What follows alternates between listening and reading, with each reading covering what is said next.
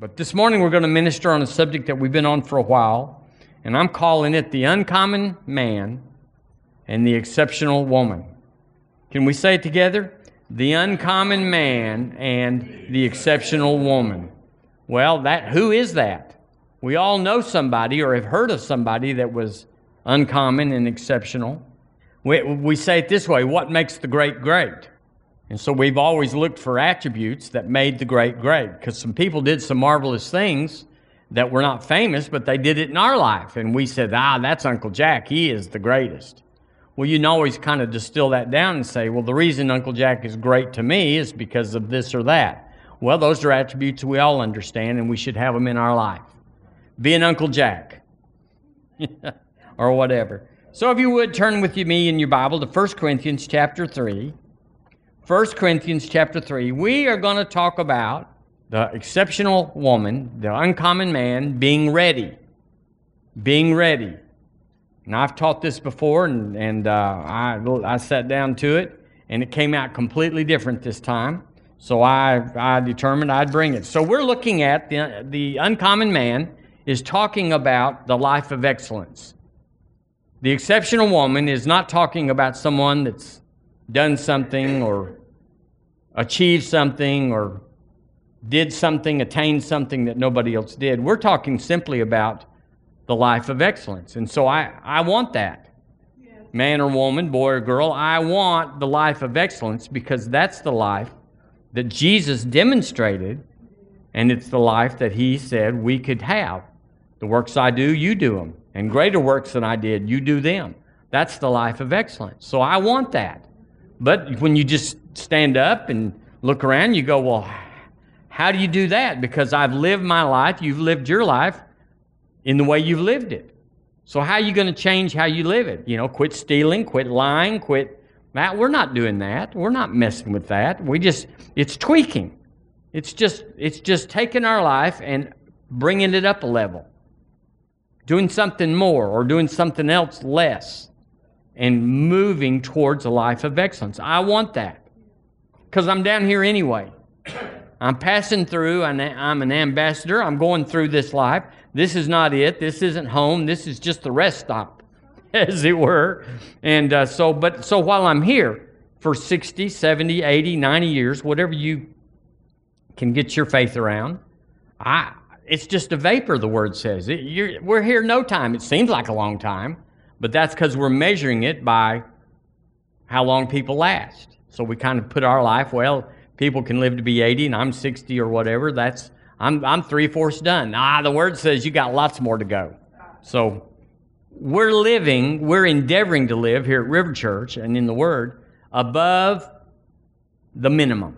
So many people I talk to as a pastor and just as a believer, when you tell them about Jesus, they have an idea that it's what you do or what you give up. And so they want to know where the line is. How much do I have to do to get that heaven thing going? And what can I get away with this? Can I keep doing this and still go to heaven? Where is the line? Well, we're talking about living above the line. Way above the line. Where we don't even know where the line is. It's way back there somewhere. We're living above the line. And so the difference between an uncommon man and a common man, or an exceptional woman and a conventional woman, is simply living a purpose-filled life. We're not just clicking off the days. We're not just having birthdays and saying, well, I made it. We're living a purpose-filled life.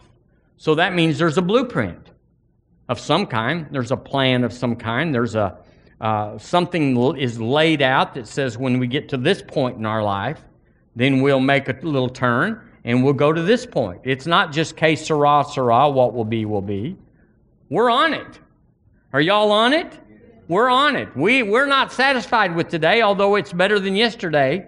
We know there's more, and so we're increasing our capacity to hold more. God's given us the whole thing, but we can't hold the whole thing. Remember in Isaiah where it says, stretch out your tents, stretch out your tent pegs. Well, that's what we're doing. Every time we go to the Word, every time we have a trouble, a challenge, something that's in front of us, We can either get bitter or better. We can either get mad at things or mad at the devil or mad at people, or we can just say, this is a marvelous opportunity to go up higher. I'll reach down deep for something I didn't even know I needed to reach down for, and I'll use that to win in this situation, and I'll go up, and I'll stay there. I'll be there, and I'll have a larger capacity in order to get me even larger capacity. Think about back 10 years ago where you were. Whew, it's scary. Even though we were serving God with all our might. Still, we look back now and go, I was little. I was immature. I was afraid. I was selfish. I was self-centered. Whatever that you had some measure of. 10 years back, it wasn't that great. But even now we go, good as it is, I can have more. I can do more. I can be more. Are y'all there? That's where I am. That's what I want. I don't want to just mark the days off. I wrote down here that the difference between a purpose-filled life and a living on the line life is what you have in your mind. One word I came up with was survive. How many of y'all know are just trying to make it through the weekend? Or make it to the weekend, maybe I should say. Boy, that's a low level of living. Whoo! Because you know what comes after this weekend? Another week. I mean, so you just get one nostril above the waves, take a deep breath, and you go back down under for another Monday through Friday till you can get to the weekend. Isn't that pitiful? Survival. I also wrote down exist is the mindset of a lot of people. Just exist. I don't know where we're going. I don't know what we're doing, but we're just existing. We're just down here. We're just like a dog. When we die, we'll get buried. We'll be in the ground. Well, that's how they think. Or at least that's how they live to think. Another word was cope. I think about people that are trying to cope, and they use drugs, they use stuff to knock them out, to distract them, to have pleasure, to go on a trip or something, and they're not really going anywhere, but they're just coping, just so they can maintain living at some level. Another word was endure. I thought of endure. I'm just enduring to the end. Well, that's good if it's the kingdom, but it's not good if you're just trying to get to another day of life. And the last word I came up with was sustain, that you're just sustained. But I want to be more than sustained. I want to increase. And the Lord wants me to increase. And so to whom much is given, or whom much is required, much is given. So he's funding this program. Is that right? He's funding this. He's putting the people in your life. He says he lays help on him who is mighty. So as soon as you know you're mighty, I'm in the kingdom. He's got a call on my life. I'm important. If somebody stood up and they were missing their elbow, well, they'd say that you're handicapped. You're handicapped without an elbow. Well, it's just an elbow. It's just one joint. I got all these other joints. You're just about gone. Well, that's the way we are when we don't have the whole thing. 1 Corinthians 3:15. Hallelujah. Let's see what the Word says about being ready. 3:15. If any man's work, so he's talking about our lives, what we do on earth, and the end of that, when we go to heaven, your work is piled on. Well, I always think about it a furnace with a conveyor belt. And the Lord, the angel, just piles your life on the conveyor belt, and it just inches, kind of like an airport thing. It just inches towards the fire, and it goes in this chute. This is not how it is. It's just how I think it is. And then it comes out the other end. And there's either a pool of gold, a pool of silver, or precious stones. There's a bunch of stinky ashes. Nothing left. The Bible calls it wood, hay, and stubble. It can't stand the fire. So he's talking about in verse 15, if any man's work shall be burned, he shall suffer loss. But he himself shall be saved, yet so as by fire. So, that's just living above the line, just a skoshie. Just a little bit above the line. The Word says he'll make it, but it'll be as if by fire. He went through the fire and, he's crispy, but he did come out on the other side. Well, amen. It's good to come out on the other side, but it's better to come out as gold, silver, and precious jewels.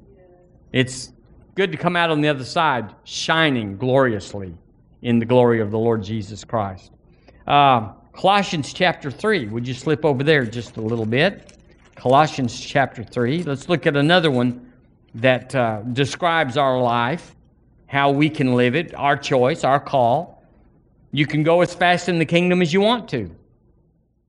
That's where the amen goes. I can go as fast as I want to. Well, the Lord's holding me back because He's got a purpose. No, you're holding you back because the devil's got a purpose. It says in Colossians, chapter 3, verse 23. It says, and whatsoever ye do, here's the other side of that, as if by fire.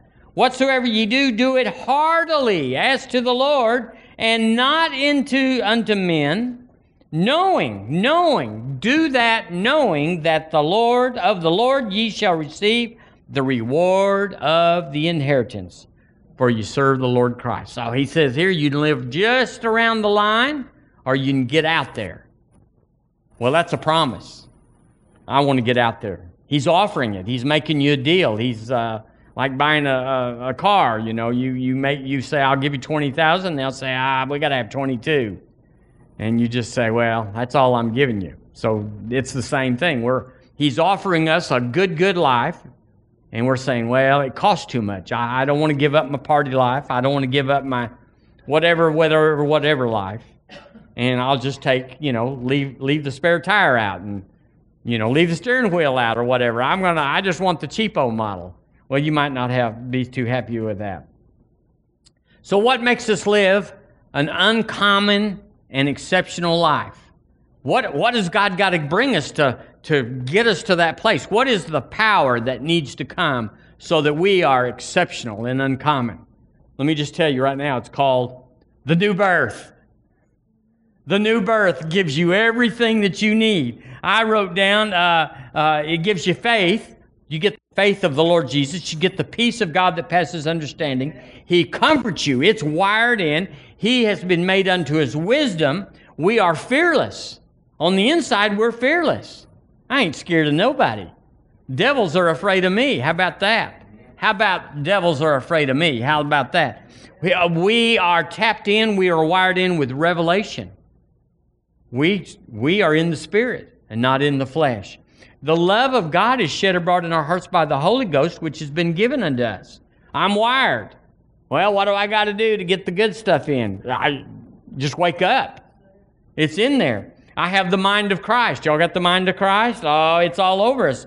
I've been made enduring. Enduring. I don't just sustain, cope, or get along. I endure to the end. I have the blueprint of heaven on my life. Y'all got a blueprint? You go, I don't know. Well, you got to pray it out. It's hidden for you, but you got to pray it out. You got to seek for it. I have the body of Christ at the new birth. Let me tell you, this is big. A lot of people don't need Him, don't need the body, but yes, they do. We've got each other. And I'm telling you, that's a wiring. You can't get that until you're born again, the family of God. I have the Word of God. You're indefeatable if you got the Word of God. I have the Holy Spirit to guide, to comfort, to lead. I am unqualified. I have unqualified acceptance. The Bible says we're accepted in the beloved. Well, you mean when you're good and when you don't do bad? Nope, when you're born again. You're accepted in the beloved. Package. Yay. I wrote down here, I'm failure proof. I cannot fail. The Bible says He will not deny Himself. Well, greater one's in me. He won't deny Himself in me, therefore He won't deny me.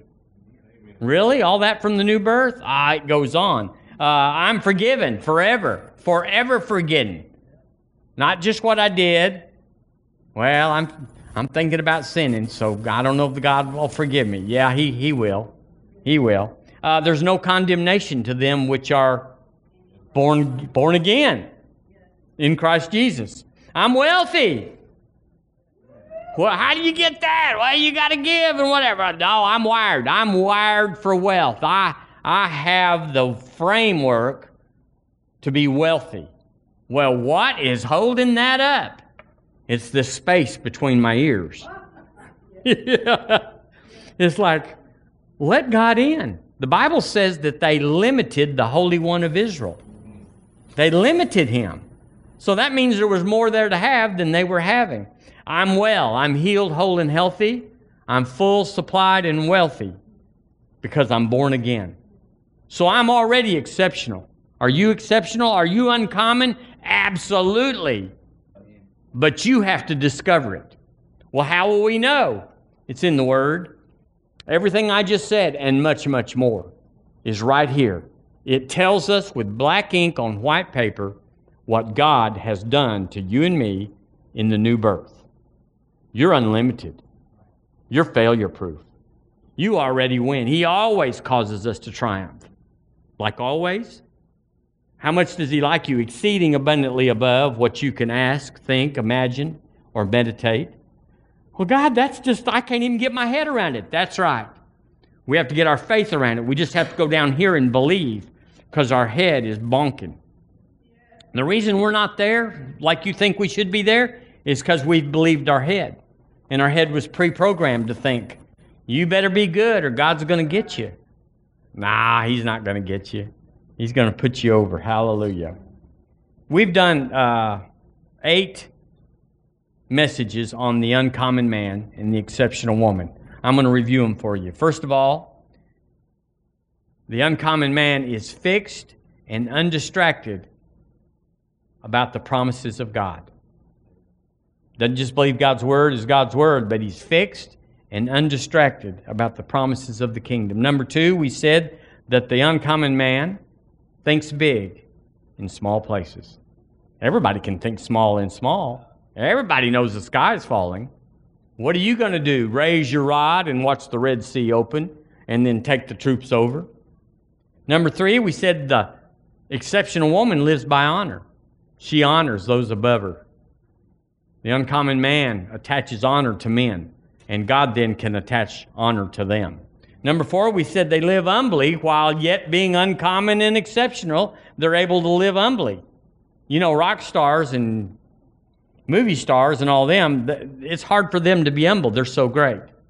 And yet you and I are so great, and we are still humble. The Bible says to cast your care upon Him because He careth for you. Number 5, I said we do hard things. We're not living on the line. We're not living just barely enough. We do hard things. Get up every day and say, I'm looking for a devil to chomp. I'm looking for a goal to reach. I'm looking for a reward that pleases God. Number 6, we said that we, the uncommon man, the exceptional woman, are happy in persecution and strife. We're happy. Listen, if you're down every time somebody persecutes you, you're having a hard life. If you can't get going because somebody is in strife, you're not breathing good. But the uncommon man is. We pay no attention to the devil or for people. We pay no attention to them because we're happy in Him. We're happy in Him, not because of what you say or what you don't do. Number 9, we said last week that we were thankful in a thankless world. We're happy when nobody's happy because our hope is fixed on Him. So today we're going to talk about being ready. Say, I'm ready. I'm ready. You're uncommon because nobody is ready that's common. Nobody's ready that's conventional. They wait till it comes, blows up their life, and then they try to recover. Nobody that's in the world is ready. Now, the smartest people in the world, they say if you want to be financially this and taking care of that, you need to get a financial plan, a financial planner, and you need to, put your money here and put your money there and everything so that you'll be ready when retirement comes. I had a relative that in 2008, $100,000, he was just a wage earner. So it took him all of his life, he was retired, took him all of his life to put together a little nest egg. And Lehman Brothers blew up his $100,000. It went boop, and it was gone. Gone in one afternoon. So much for financial planning. I'm not against it. I'm just saying, be a tither and a giver, and you're already doing financial planning. You got a program. In Genesis 39, don't go there, but we remember the story about Joseph being accused Sold out by his brothers, then accused in Potiphar's house, unjustly jailed. What you may not know is that, because it doesn't give us a time frame in there, but based on context, he was in the dungeon, the king's dungeon, because the king's not thinking about who's in the dungeon. He was down there anywhere, they say, from 10 to 15 or even 20 years. Now, that's a big part of everybody's life that I know. That's a chunk. And I know that most people go stir crazy when they've been unjustly incarcerated. They're mad, they're bitter. Actually, he had somebody that knew the truth. Who was it? The baker or the one of those guys knew the truth and just forgot, just slipped his mind for 20 years. So you could get your hot rod and be upset about those sort of things. But Joseph was an exceptional man, an uncommon man of God.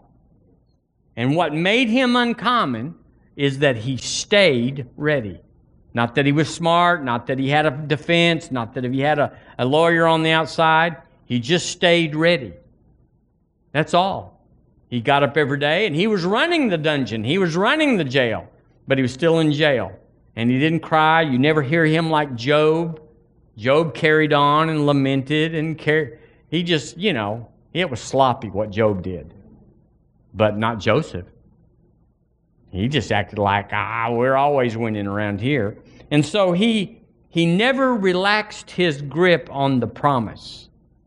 And that's what being ready does. Never relax your grip on the promise of God into your life. What was the promise? Well, he'd had some dreams. And God told him, the moon and the moon and the stars are going to bow down to you. That may not be exactly right, but that's the point. That was the dream. And the chiefs were going to bow down to him. He knew that the future was out there, but it had been a long time. And people wear out after a long time. The word says in Galatians, be not weary in well-doing, for ye shall reap if you faint not. And 15 years is a lot of time to faint. But he didn't do it. And that's what makes him uncommon. It's not uncommon that he was unjustly jailed, because that happens everywhere all over. You are being persecuted unjustly because of the word's sake. I know I am. I just ascertained this. I hadn't heard anybody on this situation or that deal. But I am preaching the word, and I'm living the word in front of them. And that just, cranks their tractor the wrong way. So it doesn't matter, though, because he's got me.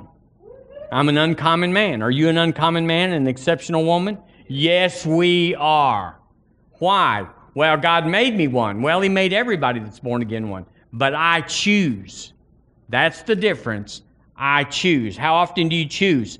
Every day. His salvation is made new to us every single morning. You got to choose every day. The devil's a daily devil. The Bible says that there was manna every morning. So there's something about a daily thing where God will refresh you. And if you fix your hope on him in the morning, he's got you all day. You won't faint. You won't fall. The Lord told me that yesterday evening. I never saw that before. But yeah, that's the way it is. So he never relaxed his grip on God's promises. He was uncommon because everybody faints. And he stayed ready. And you know the story. One day he went from the pit to the palace. In 24 hours, he went from the pit to being number 2 in the whole world. That's pretty faithful, God. Turn with me to 1 Corinthians chapter 9, if you would. 1 Corinthians chapter 9. I want to look at the Word in a few places where it admonishes us to stay ready. Because now, family, I can do that. It's not natural. It's not common. It's not something that just comes naturally. But I can do it. I can't cross every mountain. I can't swim every sea. I cannot not sin one time or think about. I can't do that. But I can stay ready. That's one thing I can do. Every morning, get up and say, God wants to surprise you, Michael, with his goodness. Be ready. Don't let his goodness slide by while you're out there anxious and worried and carried on, and why is God allowing this, and devil. I'm ready. I'm ready for a redemption. I'm ready for a surprise. I'm ready for Him to break into my life with a miracle of His goodness. That's what ready means. Every day you're on. We're like Alabama Power. We're always on. Hallelujah. Amen. 1 Corinthians chapter 9, let's look in verse 25. It says, every man that striveth for the mastery is temperate in all things. Now, I looked at it in today's English. It says, every athlete in training submits to strict discipline. Did you hear that? Every man, everybody that's going to be a master at anything gets an education or goes through an apprenticeship or studies, and we go through a strict discipline in order to be crowned with a wreath that will not last, but we do it for one that will last forever. That is why I run straight for the finish line, Paul said. That is why I'm like a boxer who does not waste his punches. I harden my body with blows and bring it under complete control to keep myself from being disqualified. Well, disqualified means you're common. You're conventional. You say, no, I'm uncommon. I'm living the life of excellence. Not if you don't discipline your body, not if you don't run the race, not if you don't stand fast in the liberty where Jesus Christ has made you free. You flinch and you're common, because everybody flinches that's out there. But we don't. We choose not to flinch. That's what he said there. Remember King David. We won't go there, but it talks about how he didn't just show up and boast about Goliath. He had a little prep time, remember? And he didn't just defend his sheep. He didn't just say, well, these are Daddy's sheep, and they're worth $1.99 a piece, and I got to... No, he didn't just defend them and scare off the bear and scare off the lion and shuttle them over there. He went out there, and the Bible says he smote them. Now, that's not your everyday word. You wouldn't use that in a bar fight, but it definitely means you win. When you smote something, you are on top. So the Bible said it wasn't like I'm going to shoo off the lion this time and I'll find a better place for my sheep the next time he comes. He took care of the problem. Why did he do it? Because that was a life of excellence. So then when he shows up and Goliath is out there boasting and carrying on, and everybody's shaking in their boots, he was ready. So why have you been through what you've been through? Why have I gone through what I've gone through? Well, God didn't put you through anything. It's just life. Let me just tell y'all something, family. Life is unfair. It is unfair, and anybody that cries about life being unfair is bonky bonk. Life is inherently unfair. You buy a car and ride it 100,000 miles, and you go, well, the tires wore out. Well, yeah, that's part of it, and life is unfair. You want a fair life? You got to get over on the promises, because God delivers. He delivers. His word is true, tried and true, and He delivers every time. So Goliath shows up and, makes his boast. You know the story. It's in, I think it's in Genesis 17. It's in chapter 17 of one of the books back there. I don't know why I don't know, but I think it's... And so he shows up, and David is just amazingly bold. That's what a testimony does to you. That's why we read them every Sunday morning. That's why you should read them in the Word, the testimony of God's faithfulness. Because once you translate what happened over here into your life and say, well, God did it for this man and this person, He'll do it for me. Once you make that transaction, it's not just to hear about them. Well, that's real sweet. That's real good. So glad for him. No, you got to transact it saying if He did it, He'll do it. And so that's what David did. He said, what is a lion and a bear? What is this guy? I've already whooped wild animals. This guy's going to stand still. I get to line up and aim for him. The lion was moving around. The bear was running. But this guy's going to stand still, and I'm going to whoop his life. Yeah, amen. See how good I was? Why was David able to whip the Goliath, the giant? Because he was ready. He didn't power down after he, and say, well, I've done a lot. Now, who's done what I've done? I think I'll put it in park. He stayed on all the time. You got to stay on all the time.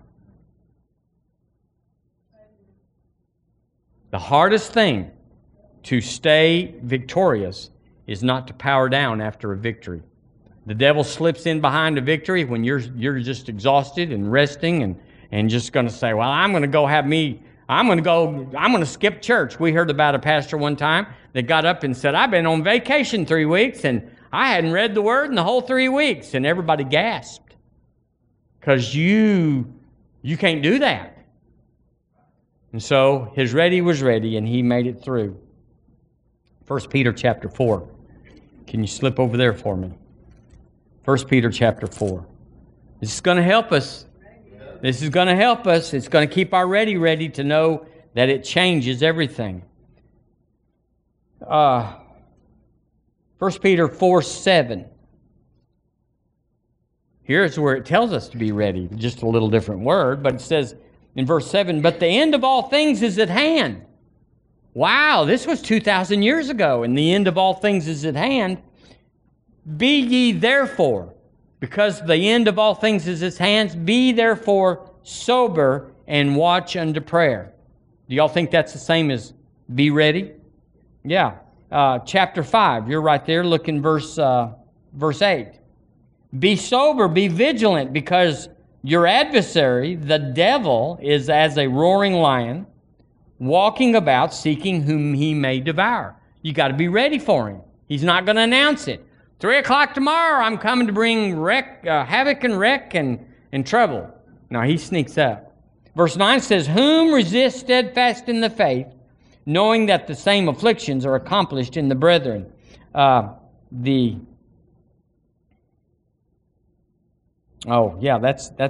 be ye therefore sober. Be sober. We're always ready. Well, I'm tired of being ready all the time. Well, you're going down. You're going down. You'll have to fight this thing from behind and clean it up and fix it while you're doing everything else. But if you'll fight it from the front, in other words, pray it out so it never happened.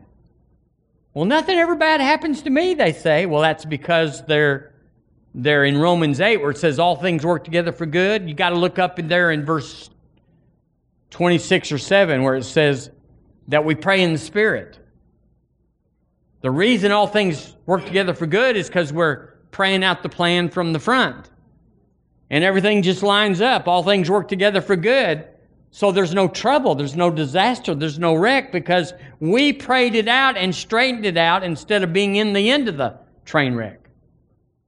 Oh, that's powerful. I love that. Job 16:12. Let me read this to you in the Amplified. Y'all been in Job 16 lately? I hadn't either. But I found this verse. He says, I was living at ease, but Satan crushed me and broke me apart. This is in Job. Yes, he seized me by the neck and dashed me in pieces. Then he set me up for his target. Satan's arrows whiz around me. That's what happens. What did he say? I was living at ease. There it is. Can't get by with it. Especially you people, us. We can't get by with this. Some people, the devil don't bother for 20 years and nobody even notices. Because they're already in that league. They're already in that run. They're already in that group. It's already so bad for them, the devil really can't find anything to do to them because it's all happened. But you and I have a target because we love the Word.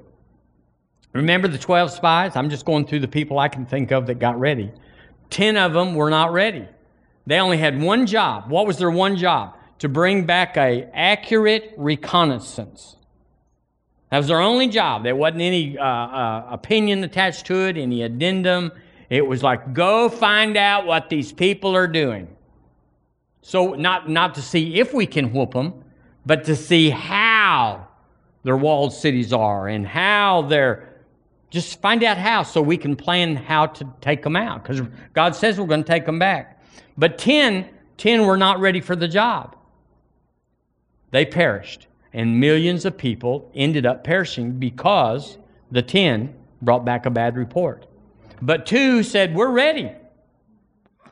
Not because we think there's not really giants back there, not because we think their walled cities aren't big, but because God said. And we'll not let that enter into our reconnaissance. And so they lived and others lived. In 1 Chronicles, let me just read this to you. It's just about my favorite verse. You knew this was coming, didn't you? Chapter 11, verse 4, 5, and 6. I'm looking at it in the New Living. It's probably on the screen. But it just says it a little different. Then David and all Israel went to Jerusalem, where the Jebusites were living. The people of Jebus taunted David, saying, you'll never get in here. But David had a plan. David looked to the Lord, and he captured the fortress of Zion, which is now called the city of David. Why? How did he strategize? Well, it says David had said to his troops, whoever is first to attack the Jebusites will become the commander of my armies. And Joab, the son of David's sister, was first to attack, so he became commander. Now, what about this Joab business? Why did he get to be commander of all of David's armies? I mean, went from buck private, cleaning tables, to the hottest dog in the whole place. Simply one reason: he was ready. He jumped out of the hole, the pit, whatever he did. He went out first. And there's a bunch of boys that were thinking along this line. They were still listening to the offer, the reward. But he was already up and running. He already had his spear in his hand. He was already on it before David got through. How? Because he was ready. He already knew inside what was going to happen on the outside. He already knew, and he was ready. And he became the most exalted officer in that day, right under the king. Wow. Amen. 2 Timothy 4 says, keep your sense of urgency, stand by, be at hand, and ready. Whether the opportunity seems to be favorable or unfavorable, whether it's convenient or inconvenient, whether it's welcome or unwelcome, he said, be ready. Are you taking a note here in your heart?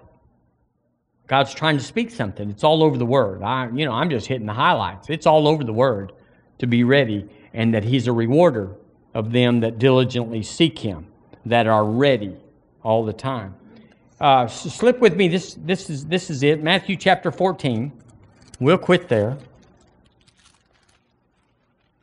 Y'all may be tired of being stirred up and exhorted and told that you're victorious, and it's not like you thought. It's not like the devil says. You may not want to hear anymore about how you always win.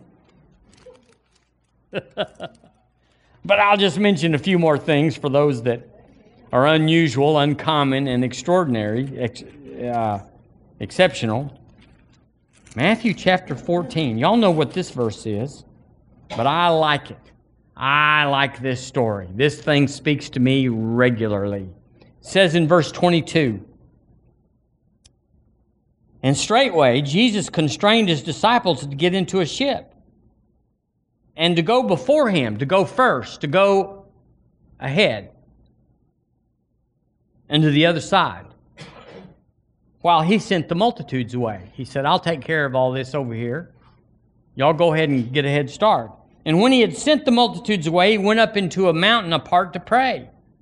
And when evening was come, he was there alone. But the ship, the one that went ahead, was now in the midst of the sea, tossed with waves, for the wind was contrary. And in the fourth watch of the night, Jesus went unto them, walking on the sea. And when the disciples saw him walking on the sea, they said, this is unusual. This is uncommon. This is exceptional. We ain't never seen this before. And to tell you the truth, no one had ever seen it before. And so that says they were troubled because they weren't ready. I don't know if they could be ready, but after following around the Lord Jesus, you could get a little hint that things might be a little supernatural and a little unusual. And they said, "It's a spirit," and they cried out for fear. What a bunch of weenies. Cried out for fear. It's the Lord Jesus. He wasn't 8 feet tall, and he wasn't, it was just the Lord Jesus. He just was walking on the water, and it wiped him out. Let me just tell you, if you're not ready, the physical realm will wipe you out. You'll never get to the stuff of the kingdom because the natural stuff will wipe you out. But straightway, Jesus spake unto them, saying, "Be of good cheer, it is I, be not afraid." And Peter answered and said, "Lord, if it be thou, bid me come unto thee on the water." And he said, "Come." And when Peter was come down out of the ship, he walked on the water. Now, why did Peter get to walk on the water? Because he was ready. He'd already made some decisions inside. He didn't like the other 11. He wasn't analyzing, well, now what if I walk on the water and it doesn't hold me up? Or what if the Lord Jesus forgets who I am? Or what if this kind of water isn't that kind of water? Or whatever. They were still having to enter into a rationale. But Peter had already dealt with that. How did he deal with it? He said, "If it's you, bid me come. I want to walk on the water." Or basically he said, "I want to go to the other side how you're going to the other side." Or he said, "I want to be a supernatural man. I want to be an uncommon man. And this looks plenty uncommon. I want to be exceptional. There's nothing about this that's conventional." But he had to make it in a snap. He was like Joab. He just jumped up and took his spear and headed off. He was just like Joseph that was in the dungeon. He said, "I'm ready for this every day. Every day I get up thinking, this is my day." David is like, who is this uncircumcised Philistine that he should taunt the armies of the living God? He had an attitude. He didn't just get up there and get taunted and then get an attitude. He had one going in. I've seen the bear. I've seen the lion. There is nothing worse that could be out there. Everything is downhill from here. He was ready. And you got to have an attitude. You got to have a "bless God, I'm here and things are changing" attitude. You got to have a thing that says, now that I've given, my money is different. Now that I've prayed the prayer of faith, turnaround has already happened. I'm ready. There's nothing worse, and let me just say this because I love to say it and I've only got to say it once. There's nothing worse. It is, to me, it's one of the worst things is to have a tithing Christian worry about their money. It is pitiful. It is so weak and so benign and so ungodly, so off the kingdom chart to say, "Here's my money, I make Jesus Lord, but I don't know if we're going to make rent this week." Shame on you. Either he's pouring out the windows of heaven or he's not keeping any of his promises. He's jacking everything he said just to lure you in and mock you and laugh at you because you believed him. Or he's going to keep every one of them just like he said. Ready in the word. Ready in giving. Ready in service. "Here am I, send me, Lord." Ready in wisdom. I am a problem solver. Ready in relationships. Ready. God's sending you people. The word says he lays help on him who is mighty. So, is he laying help on you or not? Are you mighty or not? Well, if you're not, there's no help coming and relationships are not coming. But if you're mighty, and I am because I have a call on my life, you have a call on your life. And broadcast, you have a call on your life. Whether you know it or not, believe it or not, understand it or not, there is one there, and it's your job to find out what it is. Ready in honor. Well, I don't have to take that from them. They're this and they're that. No, not when you're ready. We honor, even though we don't much care for certain offices, people that are in, or even our parents.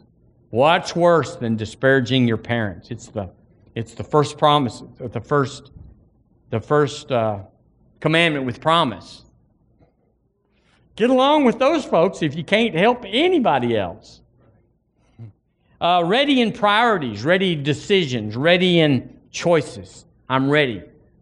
If Jesus says come, I'm already halfway out the boat. If he says don't come, well then I can get back in, but I'm halfway out the boat when he says come.